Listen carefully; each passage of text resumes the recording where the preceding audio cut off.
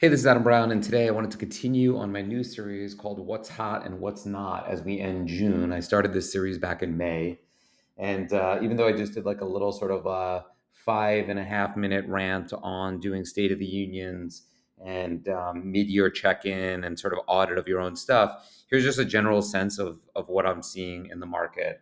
We're seeing really nice results on Meta ads and TikTok ads.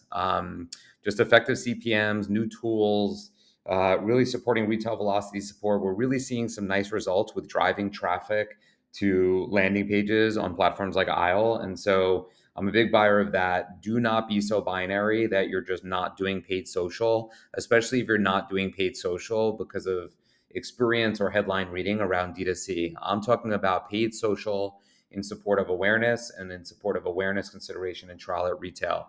Second, email and SMS. I think brands are sleeping on this. Again, I think some brands punted email because they think email equates to D2C. It does not. Email should be branded, owned content, central storytelling that you're using. Brands should be cleaning this up, should be thinking about how they capture emails, what happens when they capture emails as far as flows, and having some branded storytelling content via newsletter type stuff. If you don't have it, you should get that done. We're happy to do that here at Sircle. Please reach out.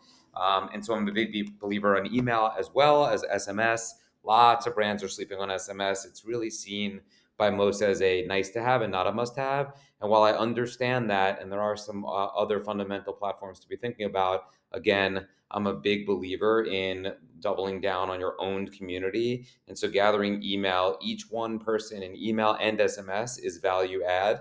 And last, Facebook Reels. We're seeing some nice results, some really long forgotten Facebook metrics that are getting organic people seeing reels and engaging. Like we're seeing comments, so it's not just like fluff or Facebook playing games.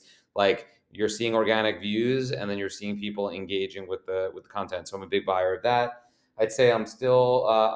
Last month I said I was a seller of TikTok organic. I'm not a seller of the platform. I just have found 7-day face and camera episodic content just doesn't seem to be working. Takes a little bit of pressure off of you, takes a little bit of the heavy lift off of you. So you don't need to be maintaining that kind of cadence. Also, the face and camera part, just across the board, not necessary. So if you're able to do chin down content, it allows you to not have to use models, or more people can get in the content game that don't feel comfortable being on camera. So just having that creator that's the persona with the face and camera, I'm a seller on a little bit as we go into July, which just takes a little bit of pressure off of you.